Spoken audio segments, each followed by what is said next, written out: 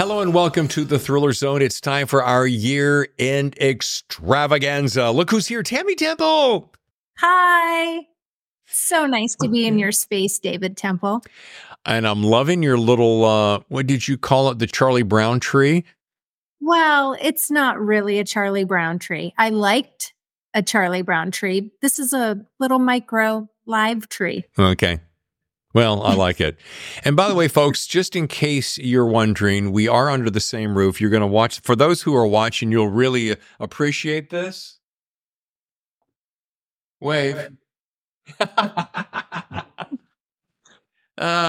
We're trying to, with like I was talking to my buddy Anthony this afternoon, and he said, one thing about you, Temple, you're always mixing it up. It's always something changing just a little bit. And I'm like, you got to keep it fresh at all times. So anyway, happy holidays, everybody.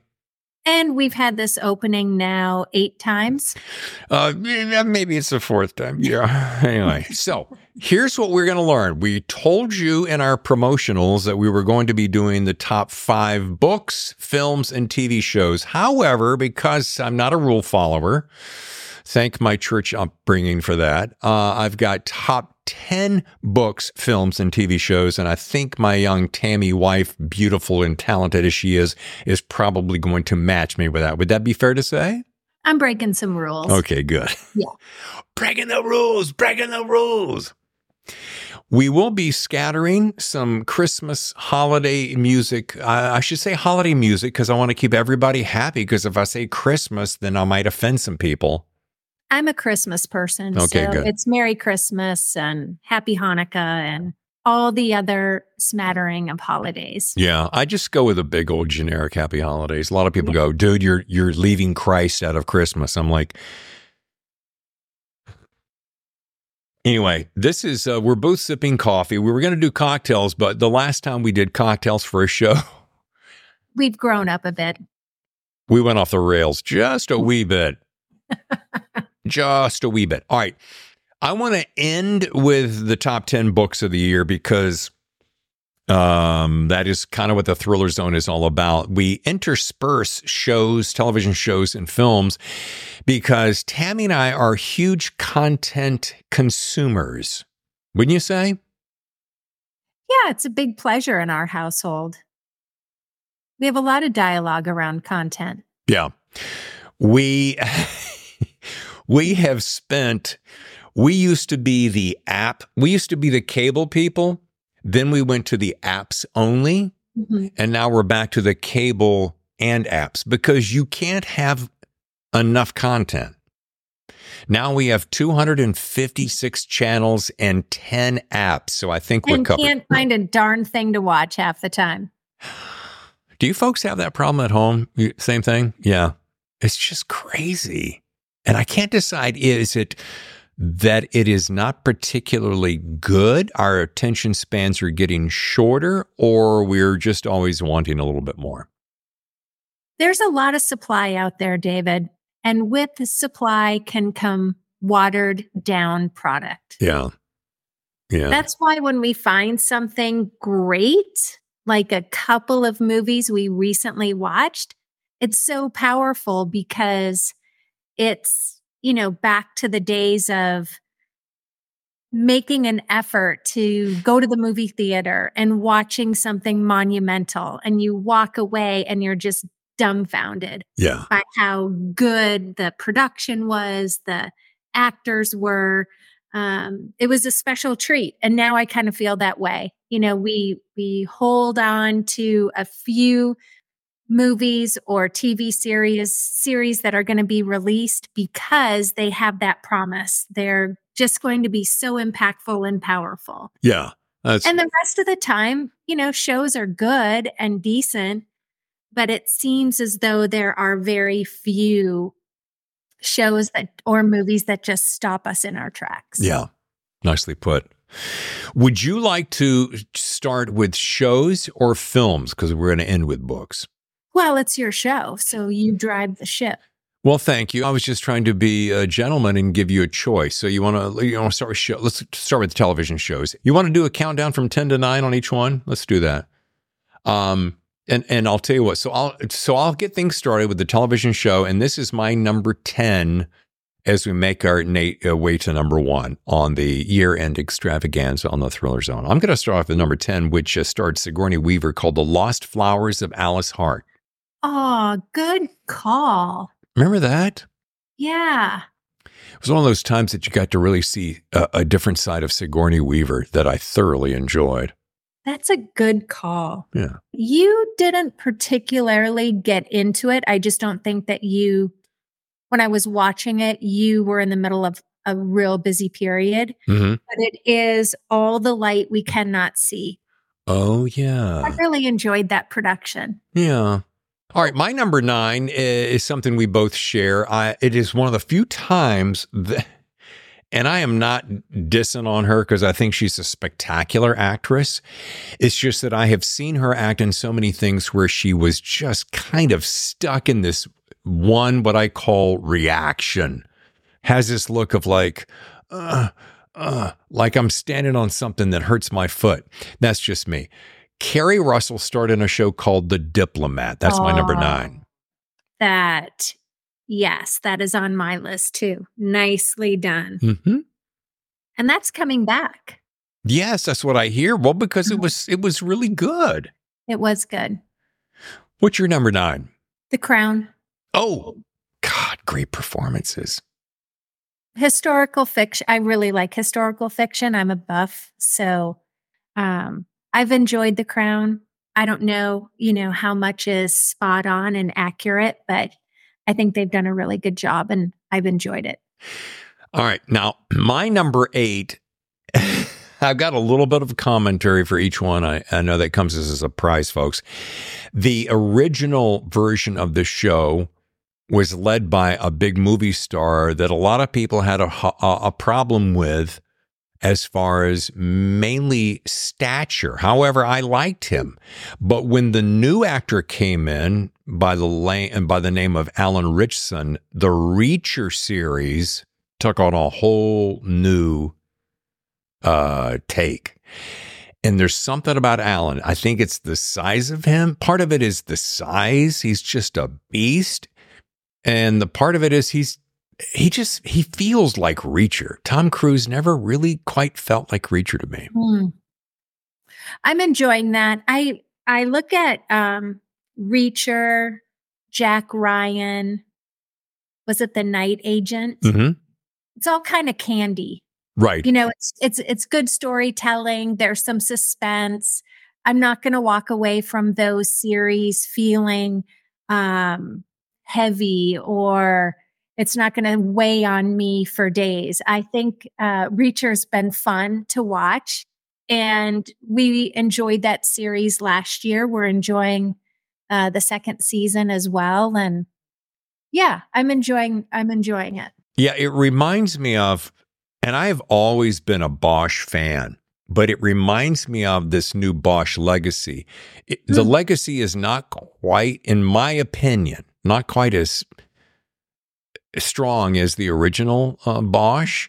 And that's another one of those shows. You're like kind of candy-ish, no popcorn, no real big substance. You're not gonna walk away disheartened or torn apart. Good entertainment. Reminds me a lot of television series from the 80s and 90s. But I like Bosch too, and I agree with you on that description. Okay. So I think you're right. It's, those are some series that you can rely on for just good storytelling, easy to follow. Before you know it, the 30 minutes or 40 minutes or 60 minutes, whatever the format is over, and you want a little more. So I like those series. And I think this show could maybe fall into that a little bit too. The morning show. Oh, yeah. I have liked John Hamm being involved in this season. I was ready for it to end. I think they put a dot on the top of the I or cross the T rather well.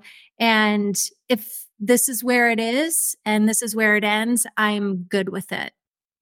And that's your number 8? Gotcha. Okay. Or 7, wherever we are. My number 7 is, we're starting with 7 here. So it was nice to see this huge movie star come out of nowhere and do comedy, because he's known for his drama, specifically adventure action. And he's teamed up with funny man Jason Segel in a show I loved called Shrinking. Cue the bell, right? About a therapist. It was just so stinking good. And Harrison Ford was phenomenal. Yeah. I missed that one, and it would definitely make my list. I agree with you wholeheartedly, and it's coming back, and I'm really excited for next season. What's your number 7? Slow Horses. I knew it. And actually, I thought your Slow Horses were going to be higher. Now, folks, here's a series that we have a little disparity in our home. I like the actors. It's getting great awards. It's just not, for some reason, sometimes you want to like it. It just hasn't hit me right. But boy, you have really enjoyed it. What is it now? The 3rd? I think it's the 3rd season. Yeah. Yeah. Again, it's good acting, a solid storyline. It's not buffoonish. It's believable. And I like it. Well, the believability is, so you have these secret agents, so to speak. What's the MI5? MI5. However, they're the slow horses in the bunch. They're the rejects of the MI5, so to speak. And it's led by Gary Oldman. I got to give it to this guy. You can practically smell him from your living room by the way he dresses and expends certain activities as he goes. But yeah, exactly. Wow. Are we on number 6? I have 3 left, so you might have to give a few of yours. Well, here's my number 6, and we both enjoyed it. This guy is a lead actor. I discovered him years ago. I personally think he would make a superb James Bond. It's Idris Elba in Hijack. My research, I have to fire my research people because I've missed 2 great ones, Shrinking and Hijack. I wholeheartedly agree with you on Hijack. And what is one of the things that we talked about that was masterful? Well, the fact that the whole thing takes place on an airplane in kind of real time. Right. And it's just, it keeps you on the edge of your seat the entire series. Yeah. I agree with you. They had 7 or 8 episodes. It's a 7 or 8 hour flight. Yeah. And it was just perfect the way they pulled the story together. Well, I have to pick up some slack over here. I'll go ahead and throw another one in since I'm ahead. Here's one that we both loved. Here's something that we didn't, when we first saw the premiere or the preview, we're like, but since we both really enjoy wine and there's no real actors in it, Drops of God. Did I do it 3 times? Just walk away right now because I clearly have not done my homework. Folks, why this is so funny is that she did her homework way ahead of me. I was doing mine like 5 minutes before the show, and she was like, I've got my list. Do you want to see it? I'm like, no, it's okay. Let me know. So that's why this is so hilarious. That was a really, really good series. It was impeccable. And you think to yourself, okay, well, it's a story about winemaking. Okay, but it is... And it gets you right up to the very last episode. Folks, if you haven't seen it, this is something you got to put on your list. It's called Drops of God. And it is beautiful, poignant, powerful, action-ish, lovely. Oh. Yeah. great story, and no shoot 'em up, bang, bang. You know, like no one's getting shot up by Uzis. There are no Molotov cocktails being thrown into windows. Like it literally is a pleasure to watch. Yeah, that is so good. Yeah. All right. I think you probably caught up. So I'm going to be coming up on number 4. So Go ahead with number 4. all right. So number 4 is something we mentioned earlier. And when the very first episode, I wasn't sure what I was going to think about it. But, was it the third season? We'll get to it in a second. But you got 2 superstar actresses, and then Jon Hamm joins the show, and it's the morning show on Apple.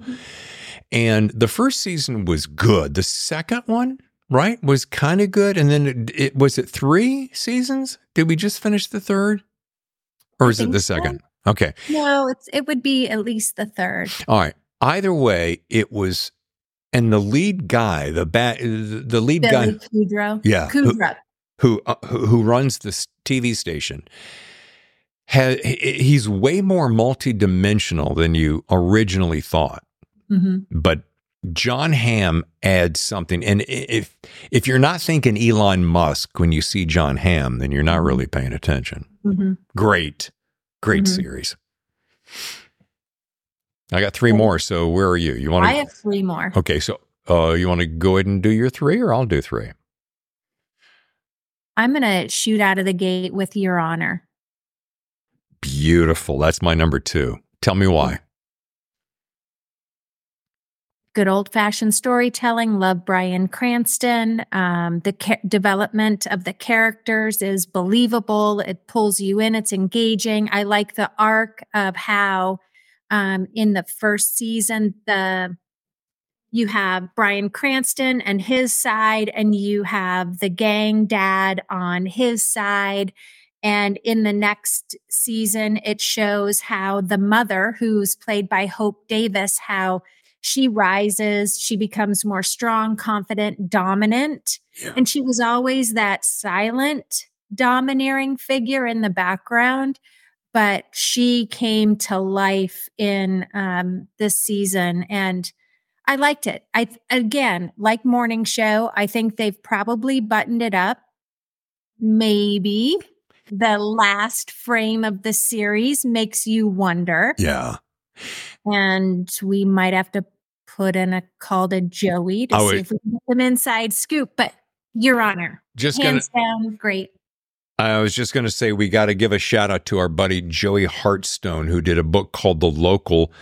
He was on the show when he debuted. And I was so impressed with that book, and then we've become friends. And yeah, he owes us a little call because we keep threatening to go hang out in the backyard there in Los Angeles and talk about Your Honor. But boy, just a rock star television show. Say, pump the brakes, David. I'm on the other side of a writer's strike and a brand new baby, but maybe in 2024, we might actually be able to get in front of him face to face. Or honey, maybe he's just too big for us now. We can give him that too. Okay. He's a good dude. So my number 3 is a TV show that I had a very good gut feeling that was going to be a hit. I don't know what it was. We turned it on the first time, and I don't know if it was both of us. I know Tammy was doing a little bit of, I don't know, feels kind of cheesy. I'm like, yeah, but hang on, because I think the cheese factor, pun intended, is going to add a little something to it. And you've seen her, the lead, as a kind of a Marvel star action hero. But Bree in Lessons in Chemistry, based upon an award-winning New York Times bestselling novel, is just superb. There are a couple things about Lessons in Chemistry. One is I love the fact that you acted with her in a movie, Remember the Days? Remember the Days, yeah. When she was just brand new on the scene. She was brand new, and it was funny because we're just hanging out, and you could tell there was something about her. You're like, I think she's going to be a star. And so there's always that rooting for her. Yeah. I like seeing how she's grown in commercials and movies. This series, completely delightful. Yeah. Hands down. Again, easy escape, great storytelling. Nobody gets hurt. No one's going to come into the house with, guns and ammo. And it's just sweet, lovely, delightful. Yeah, it is a feel-good television show, which I don't know if this makes me sound like I'm getting old or not, but I'm finding, and I think about my buddy Rick Blywis, who he says, we don't really watch much violence in the home. And I say to myself, I can see why. I kind of get that. And the funny thing about this show is now it really pulls you in. The characters are so deliciously crafted. Then there's one moment that just sucker punches you and blows your mind. And you think, how can that possibly happen? Only to go on. And I think I really love it for this reason, besides Brie being a delightful actress, is the power of the woman. That's what I really have dug and seen more and more of this happening. So kudos. Yeah. And for the time. Yeah. Which is the 50s. Let me jump in here and go my number 2, which is was your number 3, which is your honor. So I'll get that out of the way for all the reasons we talked about. So now what's your number 2? I have one left. My number 1 is Succession. What is yours? Same. Big surprise here, folks. Probably one of the best television series in the last several years. One of those series that it was, for some reason, had captured the psyche of not Americana, but the world, and pulled you in with these characters that just like seared your brain, right? It's so layered that we have watched the series over and over again, from series 1 to up through current.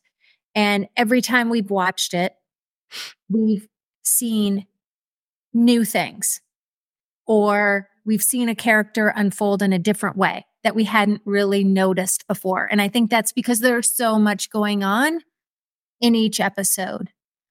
I so loved Succession that I watched everything possible about it. I watched interviews with the crew. I listened to Kara Swisher's Succession podcast. I love her. And she did a great job of interviewing the cast, but also weaving in current day stuff. So for example, if there was something that was showing in an episode about technology or about the digital transformation or media, she would have media experts come in and talk about the reality of, well, how true is the show to what's actually happening or what could be happening in the world? Kara Swisher is fantastic, and the Succession podcast was awesome. So Succession, hands down. There's our number 1 show of the year. And I got to tell you, the lead of that show has a phrase that is a little on the naughty side. There are a lot of my listeners who may not enjoy it. The other ones, I'm going to share that with you if you haven't seen the show. But it's one of those phrases that just says it perfectly when you want someone to get out of your face. And yeah, so there you have it. Hey, there are a few series that are coming up that I also am interested in watching. So True Detective with Jodie Foster. That series has always been really well done. So good. That's coming out in January. Tokyo Vice is coming back. I was like in COVID lockdown and I ran through like all 8 episodes or 10 episodes in a weekend. And then Expats with Nicole Kidman looks thriller, high drama. And that'll come out. I don't know when Tokyo Vice comes out. I know True Detective comes out in January, and then Expats will be in Amazon Prime, and that will come out the end of January. All right. Mm-hmm. Well, folks, we're going to take a very short break. When we come back, we're going to move into our top 10 films of the year. So stay with us here for the continuation of the year-end extravaganza with Dave and Tammy right here on the Thriller Zone. And welcome back to the Thriller Zone, David and Tammy Temple in your year-end extravaganza. Top 10 films of 2023. I'll start with number 10.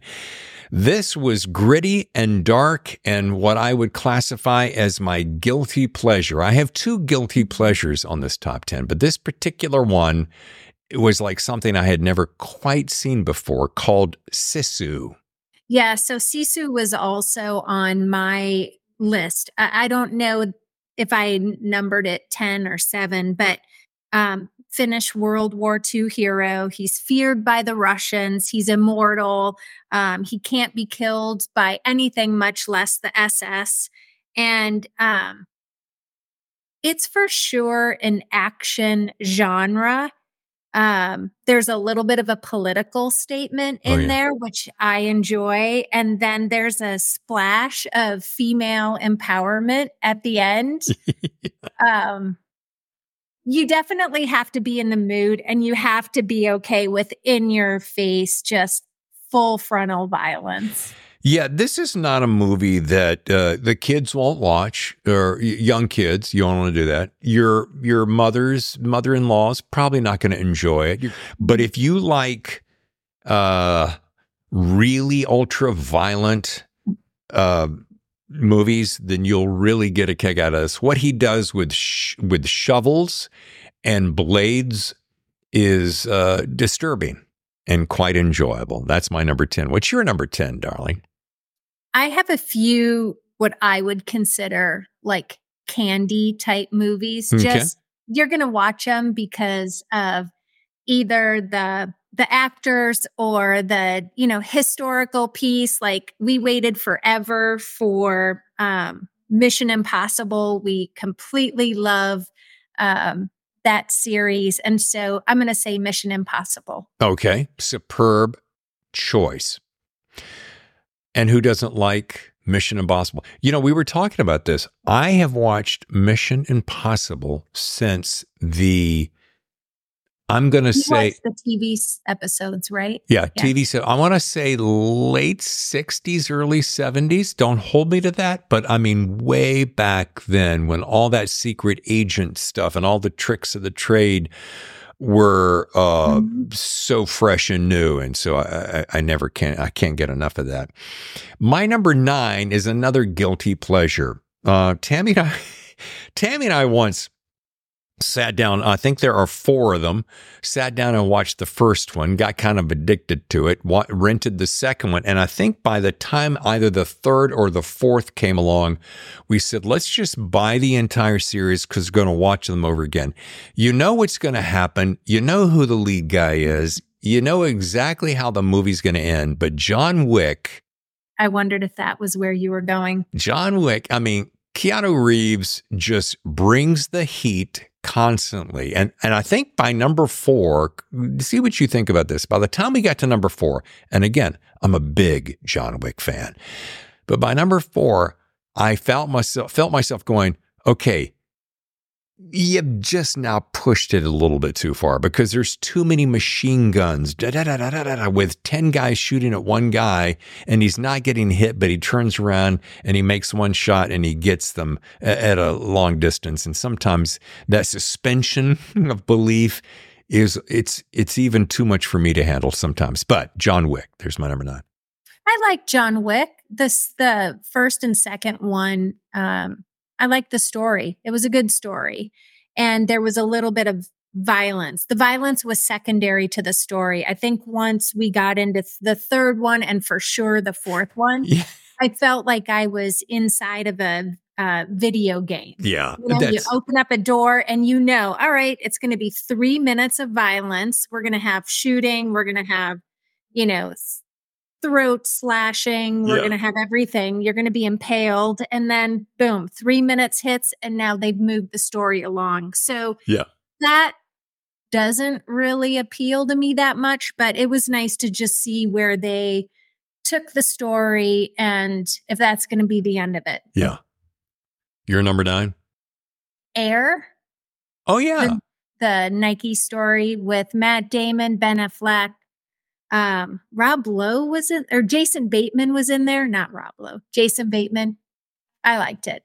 Yeah, it didn't make my top 10, but it would have made number 11. It was a good story.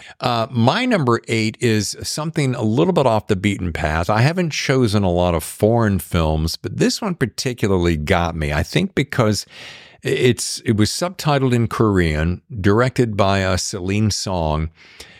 And the reason I watched it and we watched it was the lead actress is someone from morning show that I really, really loved. And it's a movie called Past Lives. And it's just a sweet, powerful, poignant movie about these two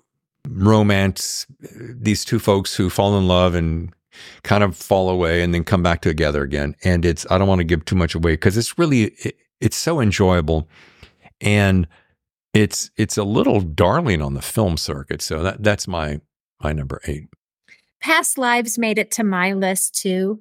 And one of the reasons why I liked it is it just was like this lovely little roller coaster. No real highs, no real lows, but you just kind of went along through the movie and the story. And even at the end, you and I sat and talked about it, I think, for an hour. Like, you shared where you thought the story was going, what she was feeling, what the other couple of characters were feeling. I shared my perspective. Yeah, I really enjoyed it. Past Lives. And I think it was on Apple. Yes. Am I up? You're number 8. Are You There, God? It's Me, Margaret. Yeah, on my list. Oh, such a sweet, sweet movie.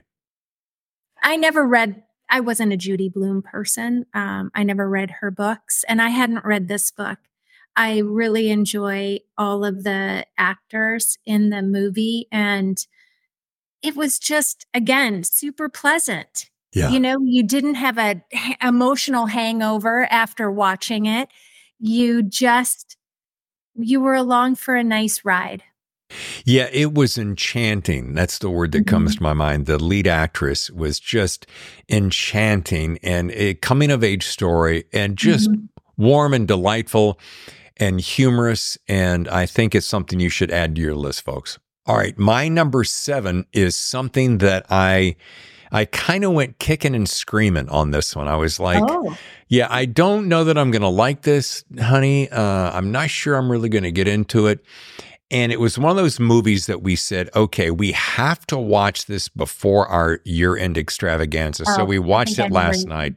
Yeah. And Barbie, starring the lovely, lovely Margot Robbie, and the other lovely Ryan Gosling, was, and I think the reason I liked it, sure, it was great candy, bubblegum to look at.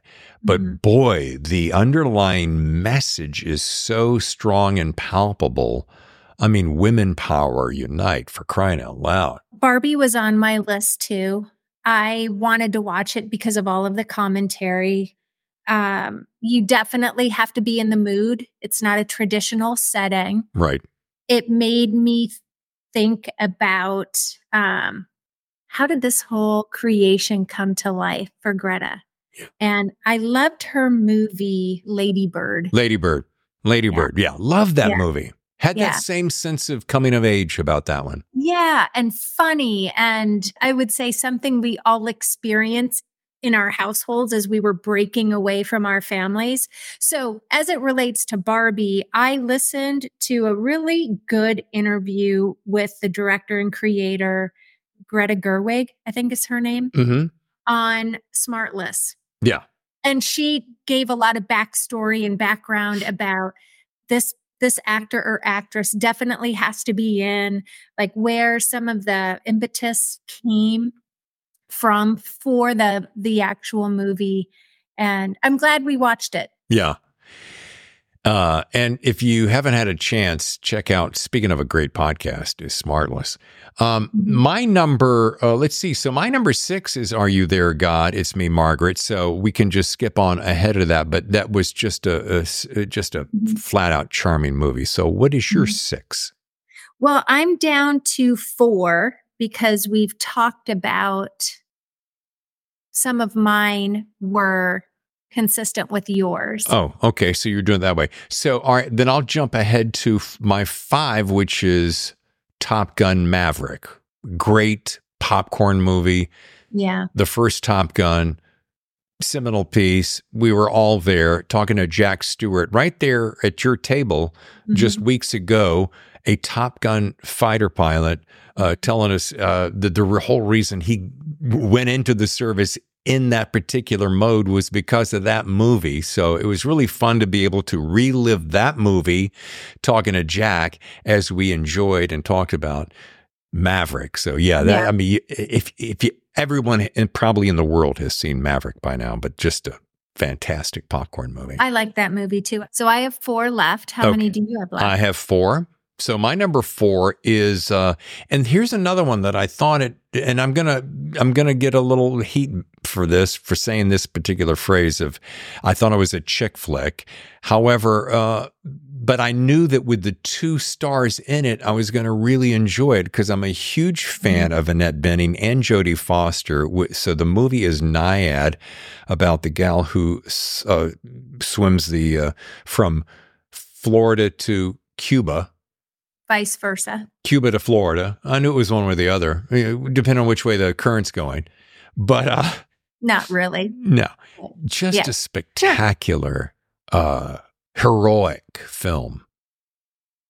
That was my number 4 as well. I really enjoyed it. And I remember when I think it's Diana or Diane, had a successful crossing, if you want to describe it that way. And all of the news reports. And I thought at the time, I could not imagine the training, enduring what she went through to swim for, what was it, 2.5 days? Like 2.5 days straight. Great story. Well done. Annette Bening, Jodie Foster are believable. And I would definitely recommend it. We're inside the movie. She is almost to her destination. And because of things that happen, I don't want to spoil it for you, but things that you would imagine would happen in the water en route, south to north, was unnerving. And you would think any average bear would give up, and yet she didn't. And the rest is history, but a spectacular movie. My number 3 is another movie that we saw recently, and probably the longest movie I've seen in a long time, starring 2 ginormous movie stars. Yes, it stars many more actors, but DiCaprio and De Niro in Killers of the Flower Moon. Wow. What an eye-opening.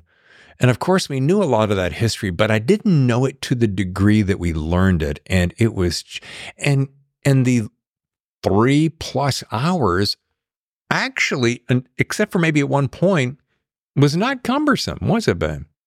No, we were definitely in the mood to be entertained. So we weren't antsy. We kind of knew what we were in for. We planned to watch the movie, and I thought it was very well done. Unbelievable, some of our history and behaviors. It's incredibly tragic. But I think they did an incredible job of sharing the story. To your point of tragedy, it is, and I'm not going to go off on a soapbox here, except to say this: it is a shame that we, as Americans, as a world, have treated certain groups of people a certain way. I mean, it just blows my mind, and it's heartbreaking. And there's 2 sides to every argument. We've done this with different ethnicities and different religions all throughout time, and it's sad. And I think it's worth watching the movie to really fully appreciate some of those very things and kind of the ignorance behind so much of it. But a spectacular performance. You can be sure it's going to clean up at the Oscars. Yeah, I'm interested to see how the Oscars and, just the award shows Yeah. unfold. There's a lot of good content out there and a lot of powerful content. And I think I'll just zip it when it comes to political commentary because I always have a few things to say, and this just isn't the format for it. Yeah, it's a holiday year, an extravaganza. And we're down now to the last two, and I bet you dollars to donuts that we've got the same last two. It may or may not be in the same order, but since I'm leading here, I'll go with number two, starring a guy that I got a little bit of a man crush on because the guy is not only gorgeous, and I knew he was a great actor. We've known he's a great actor for a long time, whether it's comedic or serious. And he's done more serious, I think, than comedic, although he made a buttload on one particular franchise of comedy.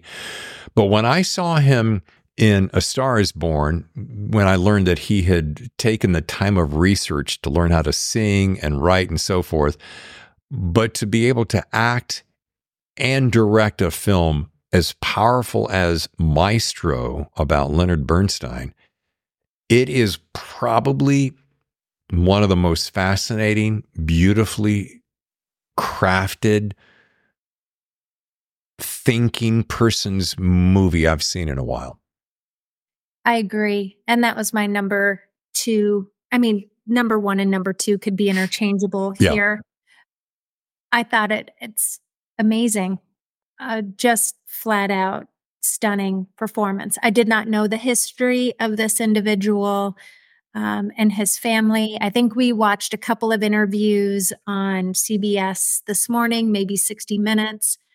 I listened to a podcast with Carey Mulligan. And I mean, Bradley Cooper is an incredible talent. When you think about his acting ability, he talked about spending 6 years and learning how to conduct, going into character and staying in character. Yeah. Great movie.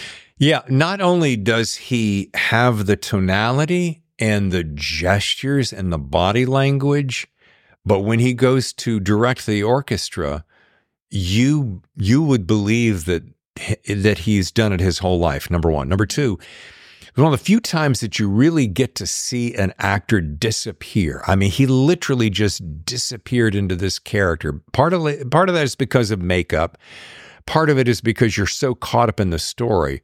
But my household, we grew up listening to classical music my whole life. So, and big fan of Leonard Bernstein and London Philharmonic and all that stuff. So when I saw this, and again, I'm with you, Tammy, I did not know that much about his personal life.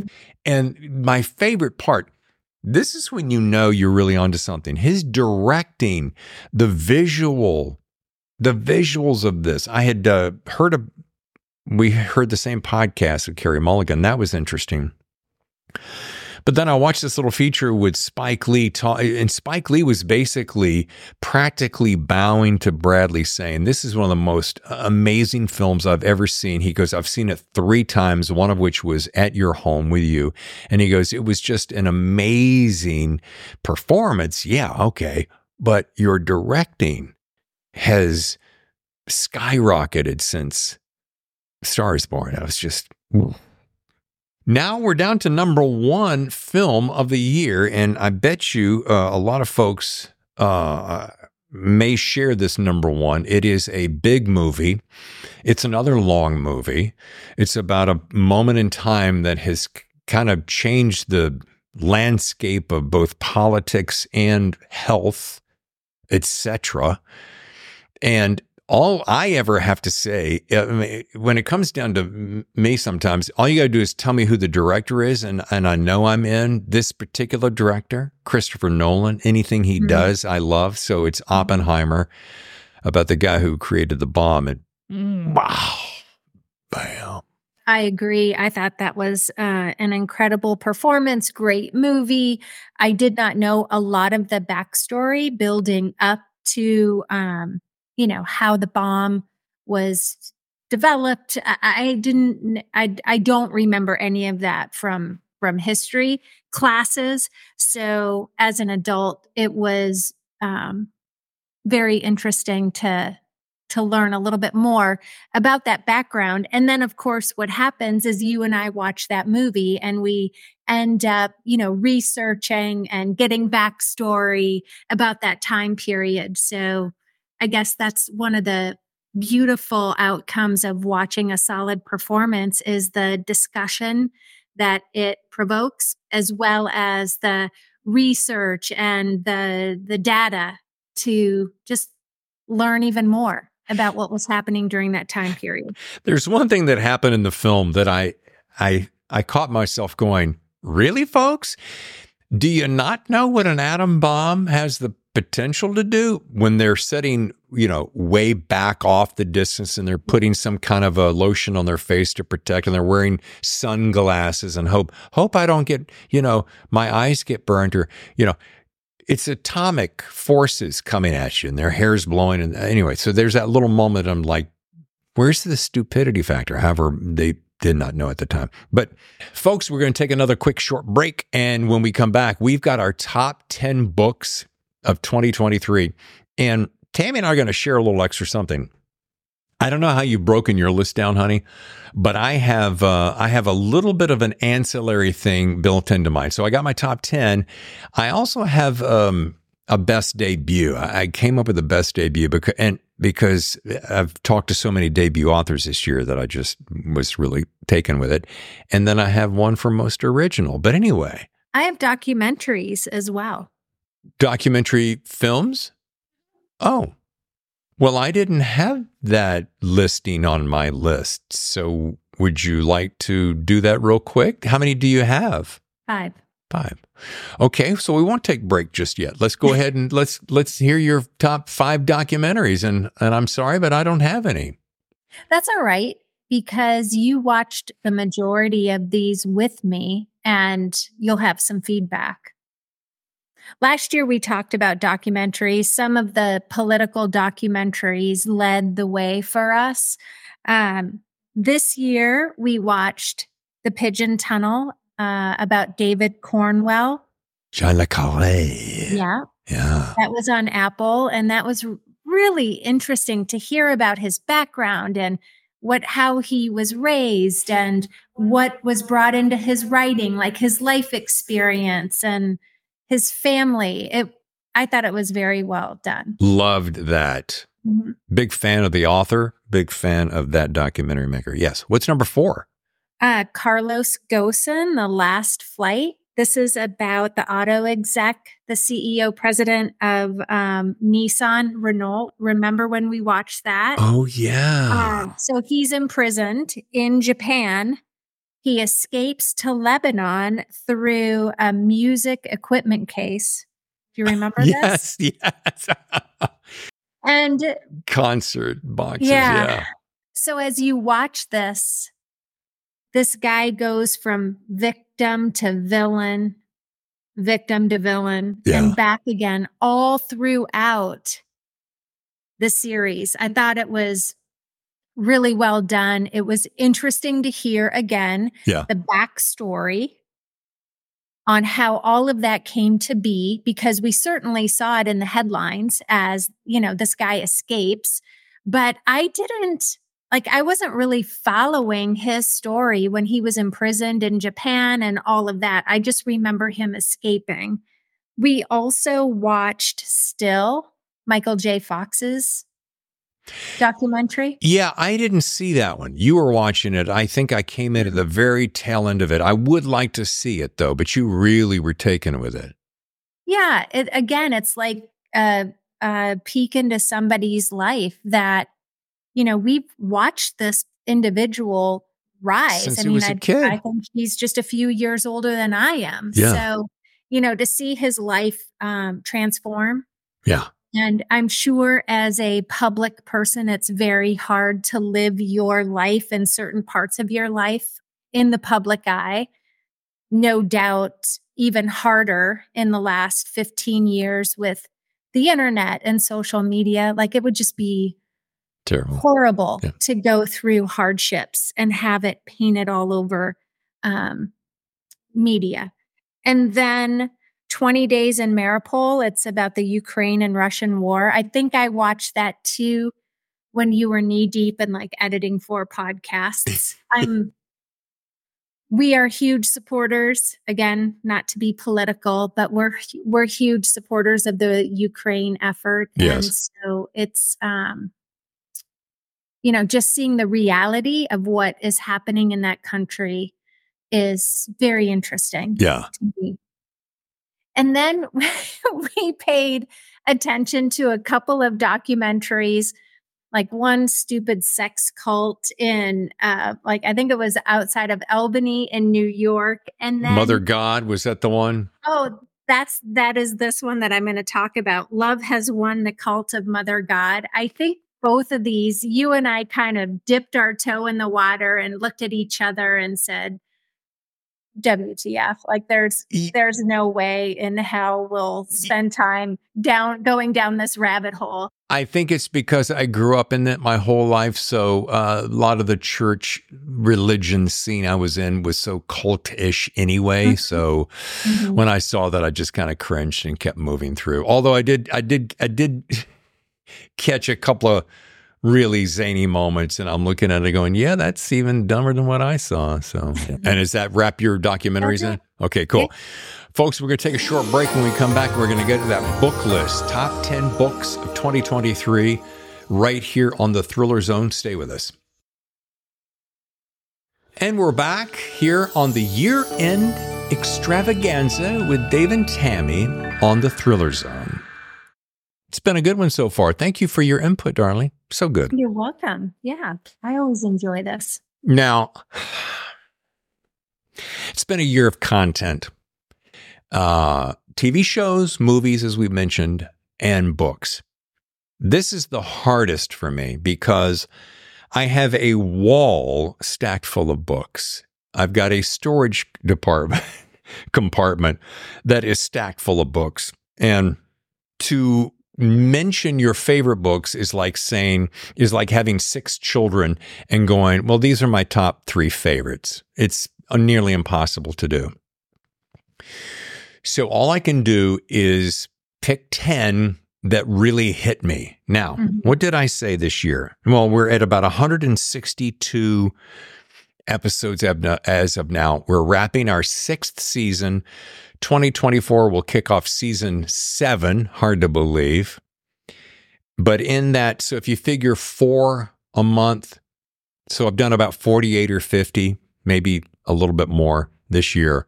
So it's hard to boil it down when there's so much good stuff, but I'm going to do my best. All right, I'm going to start off with number 10, which is a guy who came out of nowhere. And I remember I saw him on a YouTube video sitting down to read an excerpt from his debut novel. And I thought, there's something about this guy. Maybe it was that he's cool and he's from the South where I'm from, although he's from Arkansas and I'm from North Carolina. Maybe it's the fact that I had beard envy because he has one of the handsomest beards on the planet. But then you read the book Ozark Dogs and you realize that Eli Craner is one of the master craftsmen of our time and is going to be a star for some time to come. I remember you talking about Eli and his work. Just a stunning, stunning book. You thought Don't Know Tough was good? I think, yeah, Ozark Dogs is better.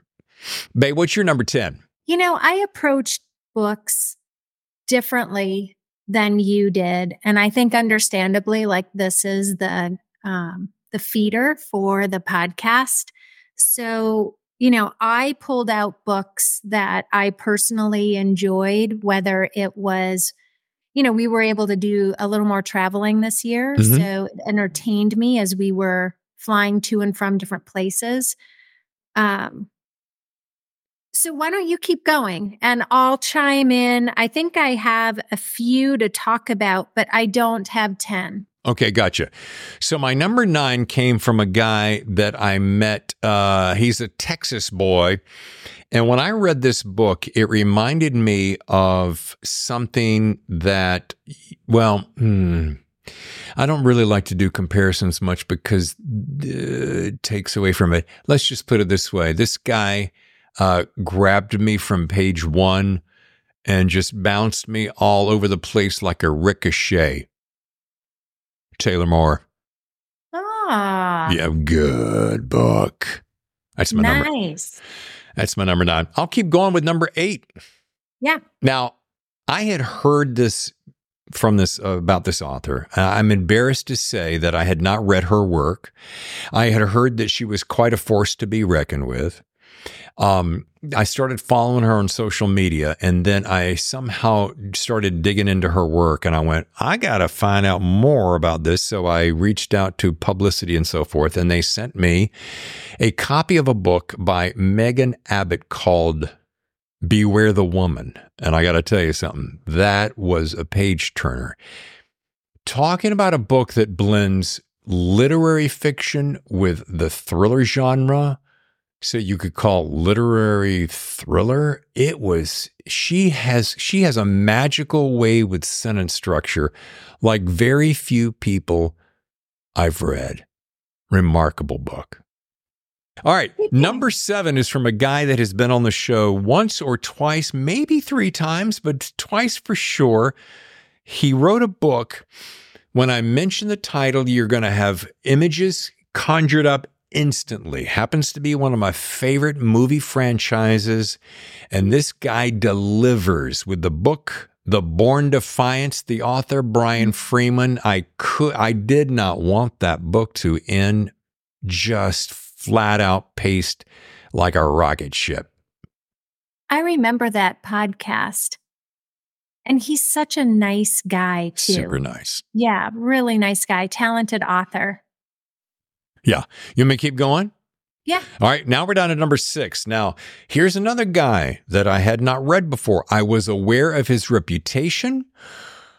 He and his brother are prolific writers. He is a mainstay. I call him a legend, and he's ridden me about that ever since. Ridden, not written.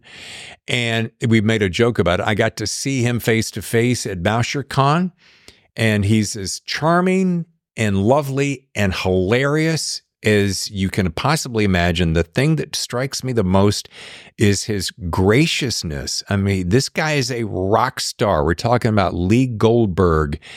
And he's a rock star, and he doesn't act like it. You'd think, oh, he's not going to do that. He's not going to promote that. He's not going to help that. And he does all of that and then some. And I'm most impressed with this particular book, Malibu Burning. I love a heist story, and he delivers. This thing is tight as a drum, keeps going forward, and just great characters. Kudos to Lee Goldberg, number 6. I remember when you did that interview too, and you hung on that for a while. Just there's some people that you walk away from that leave you with such a great feeling, and he was one of those interviews. Yeah, just a good dude. I think I could jump in now, maybe on a couple. Oh, go ahead. One of the books that I read, I think we were flying somewhere, and I couldn't put this book down. And it was literally reading it across the country. And then I had like a day where I just finished the book, devoured the book. Drowning with T.J. Newman. Also, my number 5. Right. Just like you. You can't stop turning the pages. Yeah, I really enjoyed her book, Falling. I enjoyed her book, Drowning, obviously. And I would continue picking up her work, especially if I'm in that setting where I want to be distracted, I want a good story, and I'm going from point A to point B. And this is something it'll be a nice escape. Yeah, and talking about a gal who came out of nowhere, flight attendant who is scribbling notes on her cocktail napkins. She has a great story, by the way. And big kudos to Shane Salerno and the Story Factory, who has become not only friends of ours, but also a supporter of the show. And so extra little special love there. But yeah, TJ just, you thought there's no way you could top Falling. And then she comes out with Drowning, and you're like, oh, you did it. I mean, spectacular story. Yeah, it was well done. And going to be a movie. The other book that I read, and this was another cross-country leg that we did, All That Is Mine, I Carry With Me by William Landy. Yeah. Yeah. Yeah. It was really good. He's a great writer. Yeah. That was haunting. Yeah. There's something about that. Haunting is a great word, babe. There is another one. This might be an edit, but it was she was an attorney. She is an attorney in Seattle. Her dad is also an attorney. He is he's an alcoholic, and she gets a case from about a woman was murdered. And so the husband, of course, is the focus of the investigation. And it was the chess component was a big part of the story. And Robert Dugoni. Yeah, Bob Dugoni. Yeah. That is another book that I really enjoyed. Again, cross-country flight. Yeah. You know, babe, you caught me because I forgot about that. And when I was doing my list, that was such a powerful book. Mm-hmm. Great character studies. It reminded me of, like, I don't know why. Do you remember, what was that Paul Newman movie where he played the attorney? Absence of Malice. Absence of Malice. It for some reason, something about that reminded me of that. But a spectacular book, Amazon book. I'm going to jump in here with number 4, my number 4, which is a guy who wrote a book. He's written a couple of books. He's written several books. Another shout out to Story Factory, because he is one of their stables of talents. But I remember when November Road came out, I thought Lou Berney. When it came out, I was like, wow, this is magnificent. I'm like, what has he got up his sleeve next? And we were all sitting around waiting for his next book. Then Dark Ride comes out. And at first I'm like, well, this isn't really kind of a thriller. But boy, talking about a lead character, Hardly was his nickname, that you cannot forget. You don't forget you just don't forget this character. I'm going to pull up well, and how the nickname is so apropos for the background of this character. He's hardly giving any effort in life. Right. So it was very clever, Lou. Yeah. Mm-hmm. Just a great Lou Berney. You did it again, buddy. And that has got to be made. That will be made into a movie. If Shane Salerno has anything to do with it, you can be sure.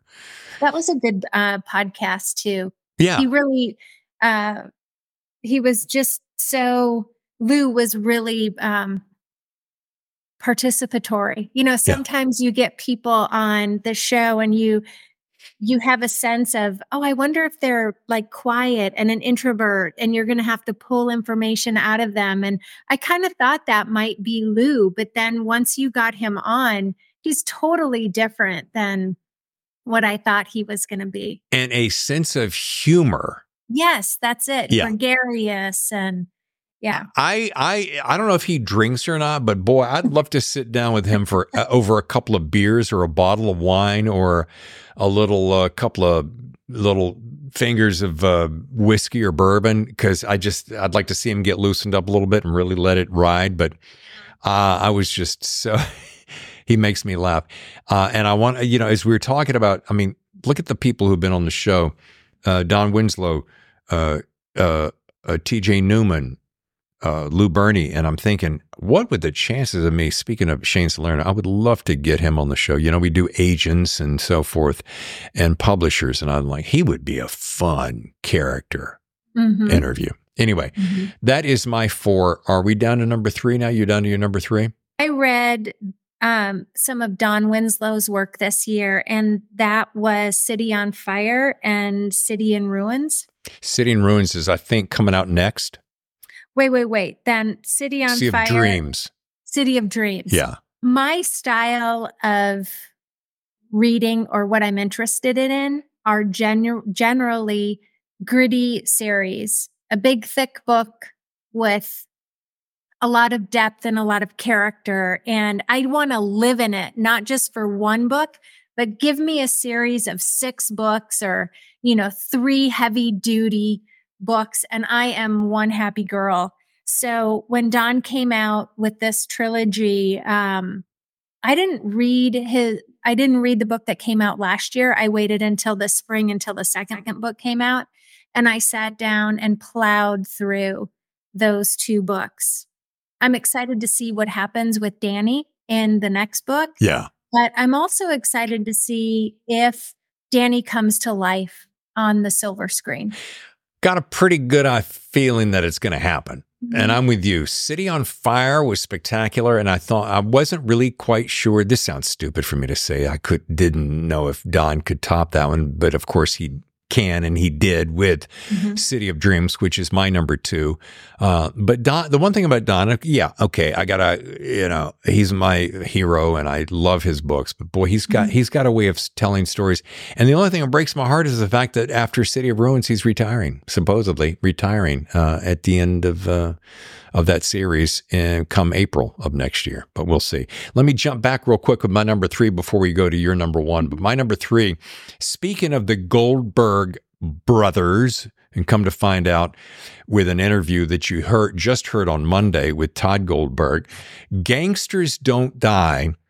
I saw Todd hanging out with his brother at BoucherCon here in San Diego this past summer. And when he was out there, pimping Gangsters Don't Die, he handed me a copy. He said, "Here, read it." I'm like, "Okay, that sounds good," because I love mobsters.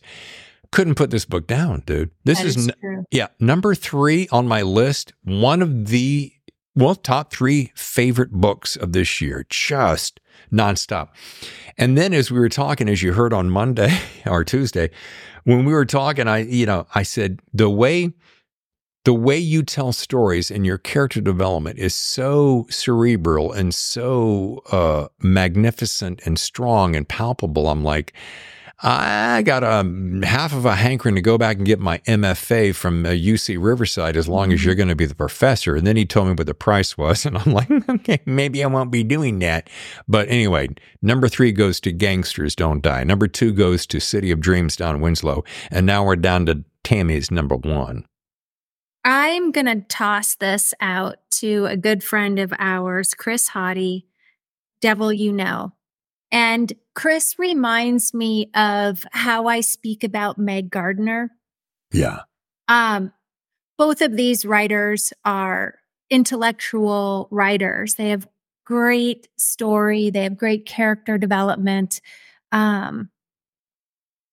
Just give me book, like I'll go back and I will read Chris's earlier work because I didn't do that. I just jumped into the story. But I just think that first of all, he's a fun and fascinating guy. And I love him. And so, to be able to read his work and enjoy his work and like the way he crafts a story, it was just a delight to see what he's like as a professional and read his work. And I thought it was fantastic. So Chris Haughty is my number 1 dude. For those who don't know Chris Haughty, like we've gotten to know him, he's probably one of the funniest guys on the planet. There's only one guy funnier, in my opinion, and that's my old friend, Mike Gross. And one of these days, I'm going to get Mike on the show just for the kicks and giggles of it. Well, he could give some input around TV series and production, that's for sure. Absolutely. Considering his line of work. Absolutely. Well, so interesting that you'd pick Chris Haughty. Now, because I have an absolute obsession with ties and this, that, and the other, and I'm a big Haley Chill fan, I have a tie for number 1. And it's a tie between Chris Haughty. And if it was just by a microscope, and he's gonna kick me for this, I know, but my number 1 favorite, so he's my 1B, but my 1A is The Spy Coast by Tess Gerritsen. Aww. Yeah. And I think you've heard me talk about this. Yeah. I have been raving about this since the minute I read it. I'm getting tired of that cliche. I keep saying I couldn't put the book down. I kept turning the pages. Either way, it's about retired spies, and it's just one of those absolutely perfectly balanced stories between character, enough intrigue with no real serious action. The thrill is in the ride more than the gun, so to speak. But just if Tess Gerritsen, of course, I had known of her, had never really read her. It's the kind of book when you finish reading it, and I told her this on the podcast a few weeks back. I said, Tess, now I've got to go back. So thanks for devouring all my time, and go read all your other books, because it made me go, this craftsmanship is so magnificent. Anyway, I'm going to gloat too much, but that's my number one. Yeah, and you talked about Todd Goldberg in that same way with his work. Yeah, so it's fun for me when you step out of these conversations. It's how you feel, like you take on the energy of this podcast. And so when you walk out the door and you just have your feedback to share about the podcast, and then I'm watching you read these books and I hear you share with me, I hear you share the story and how much you're enjoying it. And there aren't a lot of people that you will say, I'm going to go back and read their earlier work. So when you make that comment, it's significant. Yeah. And the reason I say that, and it's not a suck up, and I only have, I don't know about you, honey, but I only have 24 hours in a day. And, if I'm doing either one or two podcasts a week. So I'm reading at least 2 books a week. So, and I'm trying to stay ahead of the curve. So if I'm doing debut authors and rock star top sellers of all time, it's kind of hard to go back into back catalogs. So I save the back catalogs for vacations. I heard that word once. I don't know exactly what a vacation is. I'm going to look it up on Webster's or something a little bit later. But anyway, so there's my top 10. I do have a best debut. However, it's a 3-way tie. So you're going to have to bear with me a second. These are 3 debuts of this year. It happens to be 3 guys. So gals, I'm sorry. These are just the 3 that stand out in my brain that I'm like, oh my goodness. I want to come up with a debut because there's so many great debuts. I want to do more of those, but I'm like, I only got so much time. Number 1 in the 3-way tie is Unknown Rider by Jack Stewart.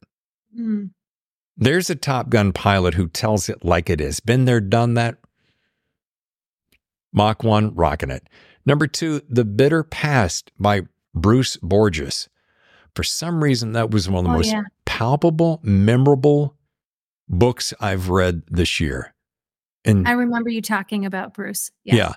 And then number 3, another book that I'm like, this guy, if he can write the next 3 books as good as his debut, he's going to be a certifiable rock star. You can say this about all 3 of these guys, but that phrase pops out of my mind when I talk about T.R. Hendricks and the book, The Instructor.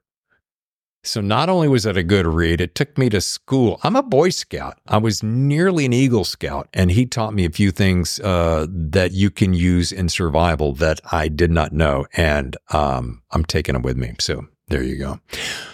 One more quick thing, only because it's your show. Take all the time you need, David. Thank you, honey. I have a book, one category for most original. And when I say most original, it has to do with the genre that I don't read a lot of. It's a very particular voice. It's a very particular characterization. It's a place and time. And it is Rick Bleiweiss, Murder in Haxford. You remember this TV show I got you turned on to? I grew up watching this TV show on public television called All Creatures Great and Small. Yeah. I got you caught up onto that world in the newer season. That's kind of Hercule Poirot. That if you took Hercule and like All Creatures Great and Small, you kind of got Rick Bleiweiss. Again, family fun, good mystery storytelling. I remember you talking about, he has a couple of books like that, doesn't he? Yes. Number 2, he's working on number 3. Let's do this because I know you and me, we have a list. I've got a stack sitting right here on my floor. 1, 2, 3, 4, 5, 6, 7 books that these are books that they're right in my queue for 24, or there are things that I'm anticipating, or there are books that I wanted to squeeze in this year that I couldn't quite get to, and I'm going to read maybe over the holidays? I tend to lean towards, if we're just at home and I'm looking to read something, I lean towards more of like nonfiction work or like the newspaper, Mhm. um, or, um, you know, topical stories. That's where I tend to go on a day to day. Mhm. If we're going to travel or if we're out of town, then that's usually when I have the opportunity, and maybe it's just bandwidth in my mind. My headspace I only have so much RAM drive left, David. um, but I really enjoy Meg Gardner. I'm interested in reading even more of her unsub series, and I know that she's coming out with a book in January. Chris Hoddy maybe he will have something new that's going to come out in the new year or in the next or in the near future. Let's put it that way. I'll read anything that he puts out there. And then, kind of speaking to my earlier comment about, I really enjoy um, historical fiction was what I read predominantly for years. And then, that kind of switched. Life just turned, and I don't have that opportunity to fall into that too much anymore. But I have held these particular books out there, and I will make it there one of these days. But I'm really interested in reading Don Winslow's Cartel, The Border, Power of the Dog. That work really feeds to my interest. It Mhm. feels non-fictional, docudrama-ish. I would say, between Chris and Meg and Don, I probably have my hands full for the next couple of years on our travels. Well, I can tell you I have a very handsome bookshelf. It's actually right behind you, where a stack of those people that you'd like to read, It'd be over yeah, there. are currently living. Yeah. So I know where you can go. All right, here's 3 quick books that I have yet to read. Weapons Grade by Don Bentley, carrying on the Tom Clancy timeline. The Peacock and the Sparrow by I.S. Berry. Got a chance to speak with her briefly at BoucherCon. It was like a 15-minute conversation, but another literary thriller fiction writer. Andrews Wilson, our pals. The Sandbox. That is a couple of books. But books I'm looking forward to, I'm shadowing you here on this. Shadowheart by Meg Gardner. Anything by Chris Hoddy? Here's a few more. The Chaos Agent, which is right on the fringe of dropping, Mark Graney. Always a good interview. Terry Hayes has a book called A Year of the Locust. I use it in the gym when there aren't any free weights available because it's almost 1,000 pounds. So I use it as a bench press, and it's really fantastic. Nick Petrie has a book called The Price You Pay. Now, folks, if you haven't read any Nick, you got to get on that. He's just a flat out superstar writer.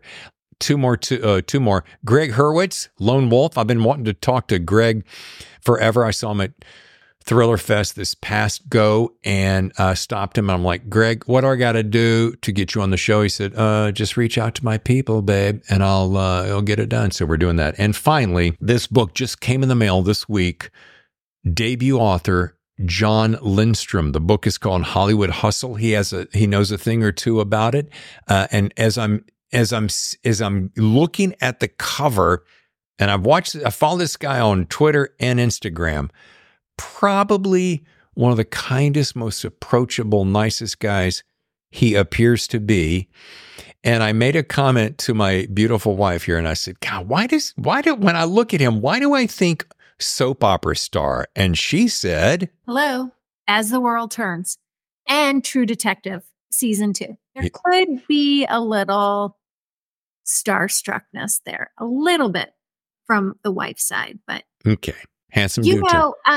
One person who we hold up as like just a true blue good guy, and we're always rooting for, is Jack Carr.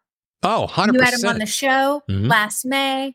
You interviewed him at BoucherCon. Mm-hmm. I think you've read every one of his books. Yeah, all 4 of them. And 5 of them. Yeah. Follow Up to the Terminal List should be coming out maybe in the new year now that the writer's strike has been resolved. Chris Pratt, yeah.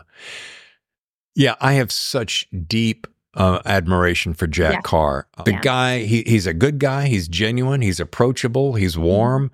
He's a marketing genius. He's got a good podcast. He's got a TV series. He's got movies. I mean, he's kind of like my idol growing up was Michael Crichton because I loved his books. And I thought if I could ever be like any author, it would probably be Michael Crichton. And Jack Carr is kind of that in that same, he can kind of do it all. Plus he served our country for decades. So I'm just, huge fan. Yeah. Well, that does it. I would like to wrap the show if you'd like to, as we wrap up 2023. Here it is, Friday, the 29th. We only have 2 more days until we welcome in the new year. Of course, now, tomorrow, Saturday, the 30th, we celebrate our 6-year wedding anniversary. Man, 6 years of bliss with this beautiful woman. I know. 6 years. Yeah. It's been fantastic. Yeah. So I thought I would end the year with just a little something that we're both thankful for. And I'd love to start with you, if you would. Just something off the top of your head that you've been thankful for that happened this year that is going to catapult you into the new year of 24. That's a pretty heavy question because I could go down a few different rabbit holes. I'm always grateful for our life. I feel like,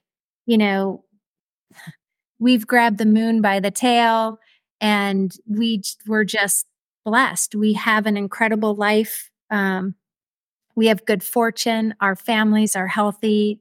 And I know with what's happening in our world today, just how precious our day-to-day experience is. So for that, I am always incredibly grateful for what we have and the ability to just wake up every day, wake up to you and just our whole life experience. Yeah, because I'm pure joy every day, folks. Every day, pure joy.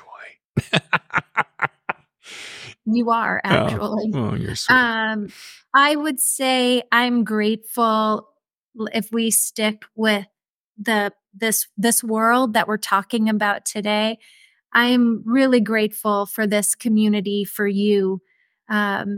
You've developed great friendships. You've developed confidants, and you have a lot of supporters, and you have a lot of listeners who give you incredible feedback. They share your work.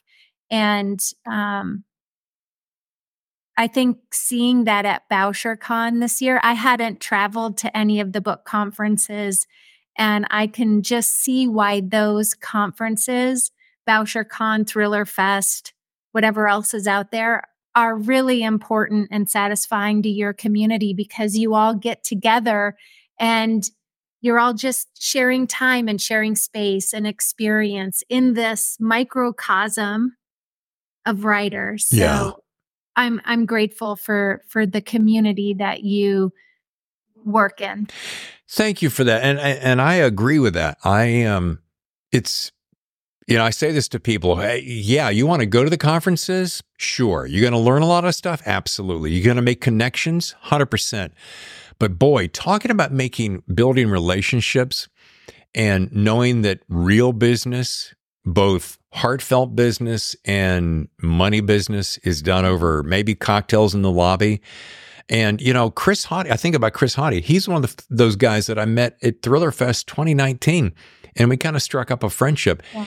And, the thing that I'm thankful for, he's kind of involved in a little bit. So this year, I didn't talk much about it because I'm trying not to make a big spotlight on it. But I was diagnosed with prostate cancer, back right before BoucherCon, which was kind of a donkey punch and a surprise. And long story short, went through surgery, as some people know, and am now cancer-free. So I'm very excited about that, very grateful for the time I have left. Thankful for you for supporting me and helping me through that, because it is not easy. You put that C word in a sentence and it makes you shudder, and it makes you realize how little time you got left, just kind of in general, if that were the case. It gives perspective to running into a Matt Scott and his wife at Boucher Con, or who's the gentleman that drove down from Tahoe. He's so supportive of the show. Michael Carlson. Yeah. I could go on. Steve Stratton, like meeting him for the first time. David Brown, meeting him for the first time. That whole community. So I think that's the icing on the gratitude cake of, you went through this pivotal experience and you come out the other side and you have this great group of people who just support you. It doesn't matter where they fall on the successful ladder, regardless. Everyone is there supporting one another. Yeah, and that's why I brought up Chris Hardy, because he was one of those guys that I told him right away. I don't know why. I guess because we're pretty close in age. And he was like, dude, I'll be there right by your side, whatever you need. And he was on the phone, and checking on me. And Steve Stratton has become a really, really good friend. I believe in that guy. But it's the people who have just lifted me up and helped me through this time. So I just want to say thank you for that, for the folks who do know, and now everyone knows. And it does, it has spawned a nonfiction book that I'll be sharing sometime in the future. And it is also because of the lessons that I've learned, some of which has to do with how your body will react with some kind of a major surgery, is that, it has spawned other interests. So there is a hint of a potential another podcast maybe coming down the road in 24. We don't know, but that's the room. Anyway, so I'm thankful for that. I'm mostly thankful, besides the health, for you, for just always being such a love and consistent and kind and beautiful. We have a magical life and a magical relationship. It's pretty good. And for that, I'm incredibly grateful. Folks, for our listeners, for our viewers who have followed the Thriller Zone in 2023, thank you for making season both 5 and 6 so killer. If you'd like to stick around, we're going to have you season 7 come out up in 24. If you'd like to be on the show, you can reach out to us. You can, of course, follow us at thethrillerzone.com. Subscribe to our YouTube channel, youtube.com/thethrillerzone. We're on X, Instagram, at The Thriller Zone. Facebook, I think we're also there. So we're just Thriller Zone, of course. But we'd love to hear from you. Feel free to reach out. You can, of course, hit our email, thethrillerzone@gmail.com. But we are anticipating a pretty spanky new year in 24. We got some things up our sleeve that we want to do. You're going to see more sit-down face-to-face like we did with Jack Stewart and Steve Stratton. Hopefully we'll be able to do more traveling. We're going to come see you where you are, author friend, and sit down with you and see what your life is about and what kind of books you're writing. So a lot of good things to stay in tune for. So folks, make it a great remainder, tail end of your holiday, kick off the new year, be safe, enjoy your time, keep your family close. Happy New Year, and we'll see you in the new year for another edition of The Thriller Zone. Pop, pop. Nice, babe. There you go.